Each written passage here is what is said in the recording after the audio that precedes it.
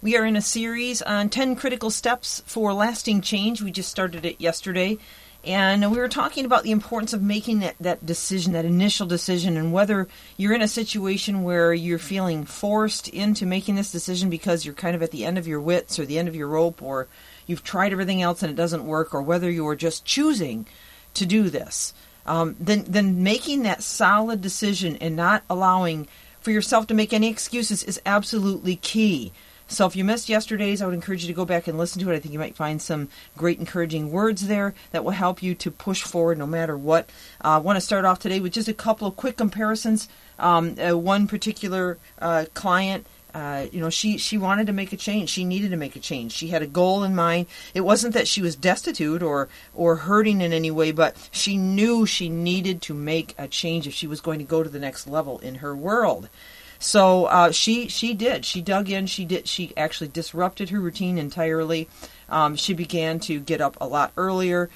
She started some exercise early in the morning, and she knew, she had a very, very busy life. Very busy. I mean, this lady was working, probably 60, 70 hours a week, and she had a family on top of that. She had a teenage daughter, husband to take care of, a house to take care of. I mean, it wasn't that she didn't have a busy life. A lot of people will say, I just can't. You don't know how busy my life is, but I see people do it all the time. All the time. They can be insanely busy, and yet they can still manage to do this. I love the old phrase that says, if you want something done, ask a busy person to do it, because they will always make time. They'll always find time, and we will do the things that are important to us. So anyway, back to this gal. She basically, found the time. She started getting up earlier, 45 minutes earlier. And she started doing some exercises at that time, some meditation. She began reading and studying in the areas that she wanted to grow. And in only a matter of 5 weeks, her sales increased 76%. Absolutely outstanding. This woman was phenomenal in what she was able to accomplish. And she actually rose to the top of her company and even got an award. Okay, so you know what? No matter where you are, and she wasn't, okay, just to make this point too, she'd been in her career for a number of decades. It wasn't that, she was new to the businesses and this is something that was going to happen anyway. No. She'd been in the same place for a long time and she wanted to go higher. So that's one comparison. Another quick comparison is a client who wanted change. She did start in. She was fully dedicated. She made the changes. She started getting up earlier. She began studying on something she wanted to accomplish. She actually accomplished it, and it began to take off and be successful.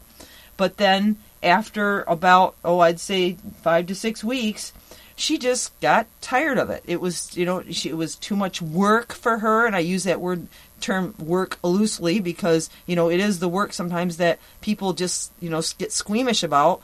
She began to listen to the negative influences around her, slipped back into her old ways, and all of the changes that she had made in her heart and her mind that she was so excited about. She was even able to go off medications that she was on.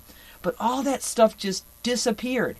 She ended up going right back to the same old life she had before, and she was miserable. So here again, and I mentioned this yesterday, make the decision, because either you're going to suffer a little bit now in the discipline process, or you're going to suffer later. But please don't look at it as suffering. Look at it as an opportunity to change your life forever. Okay, well, I went off on that tangent a little bit longer than I expected I would, but this is I'm passionate about this kind of stuff, and I want to see change for you. So number 2 is develop. You've got to develop. You got to figure out, after you've made your list and inventory, I mentioned that yesterday, you've got to develop a plan of action, okay? So what kind of education do you need? What kind of accountability are you going to put in place? Because we all need it, okay? We all need it. You're going to get a mentor. Are you going to tell somebody that, a close friend? Are you going to team up with someone? Are you going to get a coach? I mean, I'm a coach. You can contact me. We can have a free consultation. What are you going to do to be accountable, to stay accountable, okay? Figure out what that is. And for everybody, it might be different, okay? Then you have to figure out the why behind what you're doing here so that you can see the vision at the end. You can see the results that you're striving for, and you can remind yourself of why you're doing what you're doing. And you're going to have to dangle that carrot in front of you again and again and again throughout the process to remind yourself of the outcome. I mean, like, I'll just use a quick example. When I go to clean my house, I'll start at one end of the house and work myself all the way to the other end, room by room by room, just walking through. And the whole time I've got music playing, and I'm just imagining this beautiful, clean, sparkling, wonderful home. And it's exciting for me. I get excited. I'm not dreading it. I spend time enjoying the process as much as the outcome. And that's a big piece of this. If you're dreading the process, you're going to hate it. But you've got to first understand your why, get excited about that, and then just enjoy the process as you walk through it. And then finally, the how. Decide how you're going to do this, okay? Are you going to get a coach, or are you going to read books on it? Are you going to read Your Journey to Greatness Through Routine, the book that I have out, and which you can get at ipvconsulting.com/book or michellesteffes.com, and then look on actually if you scroll down, you'll see where you can get the book. Or are you going to, just sit down and, or talk to somebody else that's done it and learn how they did it and then implement some of those things, or do a search on the internet? How are you going to do this? Decide the how, okay? So you've got to develop a plan of action. So we've gotten through decide and develop. Those are the first two. We'll go into the next one tomorrow. Thank you again for joining. This is Michelle Steffes with Your Journey to Greatness Through Routine. It's exciting to have you on this journey, and I hope you'll join us as we continue to walk through the 10 critical steps of lasting change and share it with others who may benefit. Have a great day.